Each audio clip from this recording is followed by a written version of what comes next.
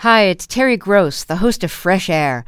We bring you in-depth, long-form interviews with actors, directors, musicians, authors, journalists, and more.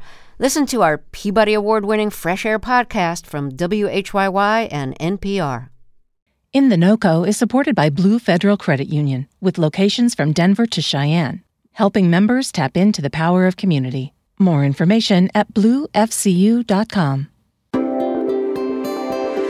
This is Colorado Edition from KUNC. On today's show, we wrap up our series on housing insecurities and the looming threat of homelessness for many Coloradans with a look at a supportive housing project in Fort Collins. Just knowing that you have a roof over your head changes your whole attitude. We'll have more on that. Plus, we hear from a marriage counselor about how a political pro-Trump conspiracy theory is affecting couples in Colorado. That and more coming up. You're listening to KUNC's Colorado Edition. I'm Henry Zimmerman. And I'm Erin O'Toole. Just over 2 weeks ago, a shooting at a South Boulder King Soopers tore a hole in the community. 10 people were killed. And in the days since, there have been vigils and funeral services for those lost. Police have wrapped up their investigation, and the alleged shooter has appeared in court. There is still a lot we don't know. The day after the shooting, we met mother and daughter Dawn and Paige McSaveny at the fence around the front of the store's parking lot. It's become a makeshift memorial, covered with flowers, posters, cards, and other expressions of love and grief. This is going to be a trauma that's not going to go away for a long time, and there's going to need to be a lot of healing, and I just think social support and structure to help this particular shopping center get back on its feet. That's Dawn. She's lived in Boulder since 1999 and shops at this King Soopers. In fact, she was there less than an hour before the shooting began. Her 18-year-old daughter Paige was in the parking lot as police forces moved in to confront the shooter. The atmosphere is, it's sad, but I think it's still filled with a lot of love. We checked back in with the two of them to see how they and the community around them have been processing this tragedy. You'll hear from Paige first, then Dawn. There's people who have come from all over to pay respects and show their support for this community and the King Soopers by visiting the memorial along the fence outside. I think I'm processing it well, and then you drive by the site. It's emotional and it brings pain and grief, but you look around and you see everyone hugging each other and laying down flowers and embracing each other and just looking, and it's beautiful. There's so many different colors. It's so vibrant. And I think that brings a bunch of emotions. Again, the sadness, the grief, the what ifs, the anger, the pride in Boulder and the community, the resilience that I believe the community has. I don't know. I think it's really hard to describe the type of feeling that King Soopers gave, because it's one of those places that if you've never truly experienced the type of community that it gives off, it's really difficult to understand. I mean, all of these people were important to so many others. That's the other thing that, it's community. We lost some wonderful people who've made great impacts in our community, and it was so unnecessary. It was super scary having a SWAT team member tell me to, run. I'm going to think about it every time I'm in a parking lot and every time I'm at a grocery store. People process this differently, and I still think there's going to continue to be highs and lows. There are still days that I feel like I take 10 steps backwards, and it is emotionally impacting me the same way that it did in the moment. I just think it's going to be fluid for everybody. I think myself and the rest of the community wants to know, why are King Soopers? I understand there's a chance that we will never have that question answered. I think it would just provide a sense of comfort and a little bit of relief, because it doesn't make a lot of sense. A lot of communities use Nextdoor, and I've noticed there's been a lot of posting on that, and people who are professionals in counseling and dealing with grief and trauma have provided resources or services. I see a new post about someone offering to go to the grocery store for anyone that is too scared to go. If someone doesn't want to go to the grocery store or is having a really hard time, every single day there's some neighbor that is offering up their time. I think the community can be a healing agent. We're going to hear more stories. That we're obviously going to talk about it. I feel like in an event like this, the comfort of my own family is honestly the most important thing for me. I'm very thankful and blessed that I have a support system like that at the tip of my fingertips, and that they have been there for me. And I really hope everyone else in the community is getting that same type of support and feedback and comfort from their loved ones. I think the vigils were very healing too. Healing and sad. You know, there's a sense of motivation in the crowd. I mean, a sense of motivation for change and support. And I don't know, I think there's just the common theme of leaning on each other has been healing in itself. I think this event probably has galvanized at least the Boulder community to start looking at things from a political standpoint. And I think that can help in the healing if we can see change. People shouldn't lose their lives for going to the grocery store. People shouldn't lose their lives for working in, a nail salon or a beauty salon, going to the movie theater, going to school. So, yeah, I would love to be on the front line of trying to make some, big steps for change and starting those conversations with people. These people meant something to this community, and it needs to be memorialized in some form. And it would be nice if we can continue to make some gun reform legislation and in recognition of victims. This should never happen again. That was Dawn and Paige McSaveny sharing how they're doing following the March 22nd shooting in Boulder. KUNC's Adam Reyes produced that piece. A celebration of life will be held for Terry Leiker on Friday morning at 11 o'clock at the CU Event Center. She was among those killed, and she worked at the King Soopers. Services were also held this week for Ricky Olds, who also worked at the store. You can hear more about the community's processing in the aftermath, the brewing political battle over guns, and find other updates on our website, kunc.org.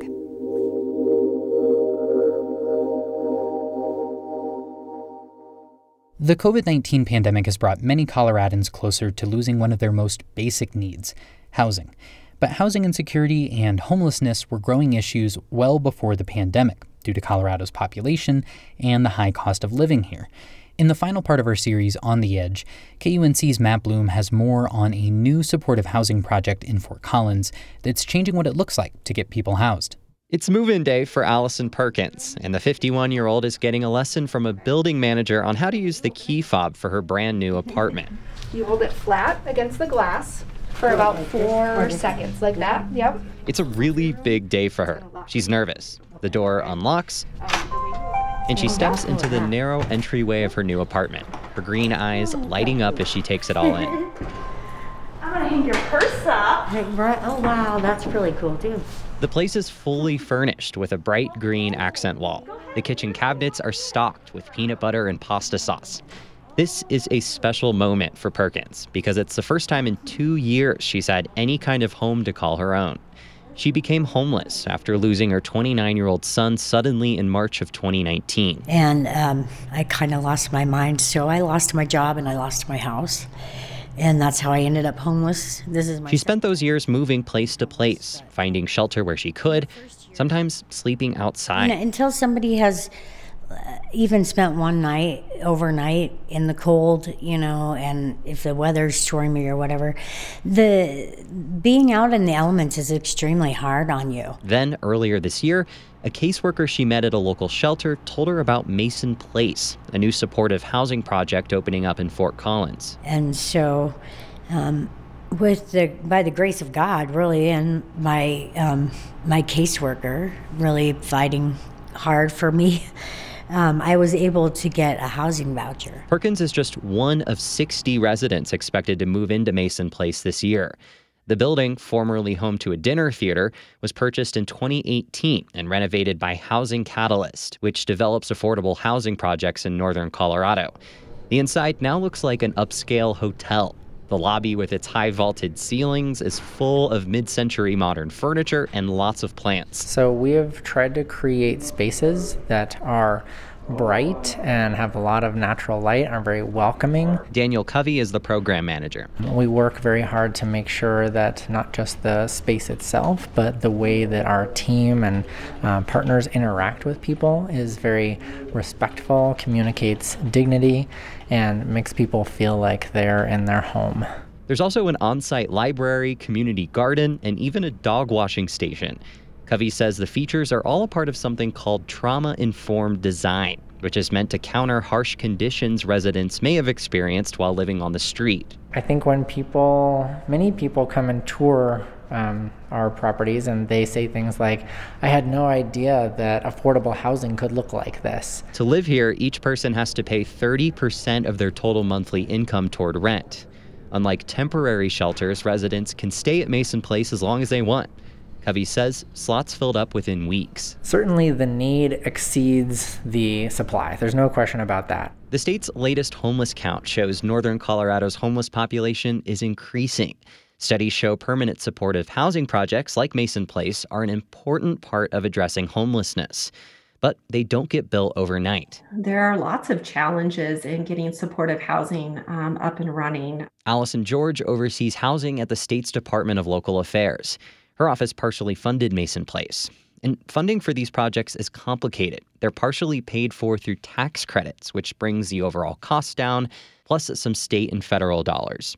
George says money to fund new housing projects is tight, and neighbors aren't always on board. And I think that comes from a place of not really understanding or knowing the impact not only on the individuals that are housed, stably housed, but also on the positive impact of the community that it's actually placed. George says they also help prevent some properties from falling into urban blight. And so you take an underutilized structure and you make it a beautiful home for people. Those people become a part of a community. They become a part of the fabric of that community. Back in her new apartment, Allison Perkins relaxes on the blue couch in her new living room. And then it smells anew. She's still processing what it all means to not worry about having a safe place to sleep. And so, just knowing that you have a roof over your head changes your whole attitude about everything, about what's the next step? What can I do next? Or, what do I need to do to better myself next? She says she wants to work with staff on a new resume and begin a job hunt. Perkins cut hair for 3 decades before becoming homeless. She also wants to start working with a grief counselor to properly mourn her son's death. I'm normal. I'm just another 51-year-old lady that's trying to get back on my feet. She'll begin the next steps of her new chapter tomorrow. First, tonight, she hopes to find a DVD player and pick a movie to watch in her new home. Matt Bloom, KUNC, Fort Collins.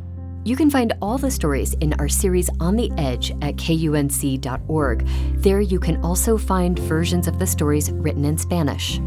You're listening to Colorado Edition from KUNC. Last month, Georgia Governor Brian Kemp signed into law the Election Integrity Act of 2021. The new law places the tightest restrictions on voting the state has seen in years, ranging from adding new ID requirements to moving back the request deadline for absentee ballots and restricting voting on Sundays. While the bill was presented by many Republican lawmakers there as additional layers of election security, critics have drawn the comparison to Jim Crow laws of the past, which have enforced and maintained racial segregation in modern U.S. history, and have made note of the historic turnout from Georgia voters, particularly among people of color, in the November election and January Senate runoff elections. Since the passage of the Election Integrity Act, many have boycotted the state's top businesses. And earlier this week, Major League Baseball announced that its annual All-Star Game would be moved from the suburbs of Atlanta to Coors Field in Denver. In a statement, Major League Baseball Commissioner Rob Manfred said that moving the game out of Atlanta was, quote, the best way to demonstrate our values as a sport. Tom Zeiler is a professor of history at the University of Colorado Boulder who co-teaches a course called America Through Baseball. He's also the author of the books National Pastime, U.S. History Through Baseball, and Jackie Robinson and Race in America. He spoke with KUNC's Alana Schreiber about the significance of this decision. When it comes to athletes protesting injustices, baseball is not exactly top of mind. Why don't we normally see baseball players fighting against injustices like other athletes? And why is baseball taking a stand now? Baseball might not currently be the leader, certainly in race relations and in protesting race relations. But if you go back to 1947 and Jackie Robinson, baseball was the leader. Maybe not a protest, but certainly in an experiment in race. It also drew the color line, was one of the first institutions to do that in the 1880s, well before the Supreme Court ruled separate but equal. But in 1947, before people really knew the name Martin Luther King, baseball was sort of at the forefront. Baseball integrated before the U.S. military, the other sort of institution that is quintessentially American and is sort of a laboratory of social experimentation too. So baseball's been there in this kind of protest or this kind of social movement, but certainly is behind now. I can't help but think not only is the demographic of the fans, some of that is the demographic of the players too. You know, a quarter of the league is foreign born. And though there are many Black Latin Americans, you know, the number of Black Americans, U.S. Americans, African Americans has declined. And not only does the sport mainly consist of white players, but mainly white staff, management, and owners as well. There's only one majority owner of color, and many club owners are also Republican donors. That being said, were there significant risks to this decision? Was it surprising to anyone, and were there any repercussions? I think it was surprising. I imagine you're going to see some raucous crowds on some protests against Major League Baseball. But the risk here, I think the commissioner weighed his options. I think there was pressure because baseball has internationalized a lot, and there is the diversity of a lot of Asian and Latin American players too. I think the focus was on Atlanta and Georgia writ larger, right? Not only the Biden victory there, but the two senators. And again, suspiciously coincidental that then the legislature and the governor passed this voting restriction. I think Stacey Abrams was worried and disturbed about the loss of business to the locals, but I think overall she believed that this was the right move. So I think the commissioner probably was looking at many of his players saying, you know, we need to do more here. How can we really allow something like that to happen? This decision to move the All-Star Game didn't come from the athletes, it came from the league. What is the significance of this move that it was not an athlete speaking out, but a top-down decision? Very big. That's a very big decision and a very tough one for the commissioner. And I mean, if you go back again to Jackie Robinson, the fact that the commissioner then, Kennesaw Mountain Landis, really was a racist and really didn't do anything to help that cause. The commissioner in baseball has usually been the servant of the owners. Commissioners usually are. So it's a very important statement. In a way, it was courageous. And I got a feeling there's going to be fallout from it. In a sort of incredible irony, the All-Star Game was not only moved from Atlanta, but to Denver, which is home to Dominion, the election systems company that had over $100 million worth of voting systems used in Georgia during both the general and Senate runoff elections. Dominion was falsely accused of election fraud, flipping red votes to blue, and having intentional system breakdowns in Republican strongholds. But Dominion headquarters is actually just a few blocks away from Coors Field. So is this just a coincidence? I have to think that it was not a political consideration. My guess is Colorado could get things going quick enough. The pandemic is looking really good here. I think they were just looking for a mid-sized, more neutral market. I think they just wanted a politically safe place to do this. Sports are often seen as this great unifier. You know, Republican or Democrat, rich or poor, anyone can pick a team and root for them. But this decision might pull people apart. How do you think this moment will be remembered? Oh, I think we'll remember this one. I think the combination of the times we live in, the fact that this crossed into politics, into race, I think this is going to be a big moment. I think you're going to hear more and more comments about politics should never enter sports. Well, it always has in every sport. Let's think of 9/11 and President George W. Bush showing up at Yankee Stadium to throw the first pitch of the World Series. You go to a Coors Field since 9/11 at the seventh inning stretch. You not only sing Take Me Out to the Ball Game, but America the Beautiful. And there's a military family or somebody marched out. Patriotism, nationalism has always been, certainly the last 25 years, but has always been. The Star Spangled Banner was first played in World War I at ball games. If that's not politics, what is? Tom Zeiler is an author and history professor at CU Boulder. Tom, thank you so much for joining us today. Thanks for having me on. QAnon is a far-right conspiracy theory, which the FBI has called a domestic terrorism threat. It's based on claims alleging the existence of a deep state political cabal run by business and political elites and Hollywood celebrities who are also pedophiles and who actively worked against former President Donald Trump while he was in office. Despite being widely discredited, the movement has become more mainstream. While QAnon can feel like one more symptom of the partisan divide in this country, it's also caused real division in some families. Relationships in which two people don't agree politically are not uncommon, but what happens in a relationship when one person believes in a wild web of implausible conspiracy theories? For more on that, we turn to Sean Whitney, who's a marriage and family therapist and founder of Restoration Family Therapy in Fort Collins. He's also an instructor and supervisor in the Marriage and Family Therapy program at Colorado State University. Sean, welcome to Colorado Edition. Thanks for having me on. I'm just wondering how your job has changed in the last few years, specifically with the beginning of the Trump administration. Have you found more couples and more families at odds because of political disagreements? I think being at odds is something that's always happened. I've seen more of a polarization, unfortunately, with couples and families around political, religious, and other kind of ideological issues that people feel very strongly about. And unfortunately, that polarization has accelerated, in my experience, over the past couple of years to the point where folks aren't able to engage in dialogue or even civil discourse in the way that maybe they used to be able to do a bit easier. You also work with couples where one partner is a believer in the QAnon conspiracies and one partner is not. Tell us about how QAnon has impacted relationships, what that impact looks like in the couples that you counsel. Although my experience with it is limited, I'll tell you for those that I'm working with where this is the case, where maybe one partner feels as if QAnon has some merit and truth to it and the other does not, particularly with the couple that I'm working with this time. It's increased and accelerated the conflicts in their communication with each other because we all want to feel heard and understood. But in a situation where there's a mixed agenda around ideologies, particularly in this case with QAnon, the debates become a bit more heated and the conflicts become a bit more divisive, unfortunately. It's certainly nothing new to have a couple with differing political ideologies, but it seems like a belief in QAnon is a different beast altogether. How do you try to help couples like the one that you mentioned work through their differing beliefs? I think in their case, one of the things that keeps coming back as a strength or protective factor for them is that they're prioritizing their relationship over their ideologies.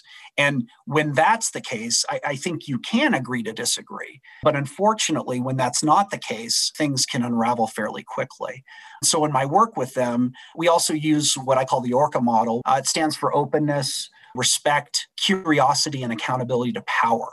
And those four elements, if we can embody them in our relationships, can help us bridge some of these divisive gaps that unfortunately we're seeing more of here in recent years. What role does media play in influencing these relationships? Unfortunately, I think where you get your news and your influences from media matters these days. You can get two very different accounts of the same story depending on the outlet that you're relying on. For example, I was meeting with a couple the other day who were talking about very different accounts of our recent tragedy in Boulder and started becoming quite heated in my office because one was talking about an account of it that was very different than the other. And it dawned on me that unfortunately our source of news and information matters, because if it's not the same as our intimate partner, then it increases the likelihood of profound impacts on their ability to feel safe and connected to each other. What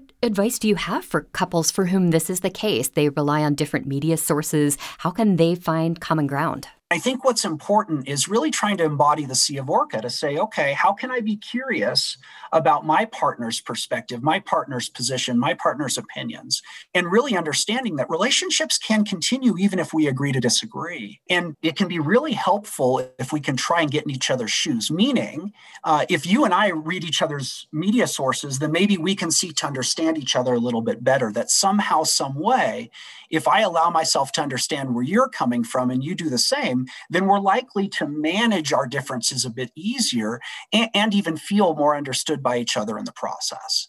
But if I put up a wall and say, no, I'm not going there because that's not my source of media, then I've basically chose my source of media over our relationship or the potential that it has. Sean Whitney is a marriage and family therapist in Fort Collins and an instructor and supervisor in the Marriage and Family Therapy program at CSU. Sean, thank you so much for joining us. My pleasure. That's our show for today. Be sure to check out the Colorado Edition podcast feed on Friday for a special podcast-only episode of the show, where we take a deep dive into KUNC's latest reporting series, On the Edge. You can find our show wherever you get your podcasts. Just search for KUNC's Colorado Edition. I'm Henry Zimmerman. And I'm Erin O'Toole. Our production team includes Tess Novotny, Alana Schreiber, and Ray Solomon. Brian Larson is our executive producer. Thanks for listening. This is Colorado Edition from KUNC.